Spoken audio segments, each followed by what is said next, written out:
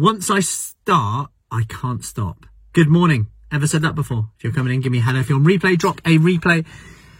So, once I start, I can't stop. And something that the monkey on your shoulder might be saying is, you know, if you just get rid of it now, if you finish it now, it's gone tomorrow. You won't eat it tomorrow. So I want you to question that. One quick tip to question that today and get the truth in it. Because often the monkey on our shoulder lies. It tells half-truths sometimes. So here's what I would suggest you do.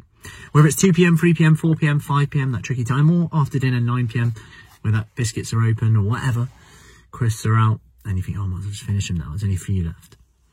I want you to say, okay, let's question that for. Is it true that if you finish it now, you won't have any tomorrow? Is the opposite just as true? AK, if you don't finish them now, will you have any tomorrow? And to find out, what I want you to say is this. Next time that comes into your head, next time that thought comes in, once I start, I can't stop. I might as well finish them now so I don't have them tomorrow. I want you to do this one thing. I want you to say, I'm going to give myself permission to finish them off tomorrow morning if I still want them. I'm going to give myself permission to finish them off tomorrow morning if I still want them. Give that a try. Let me know how you get on.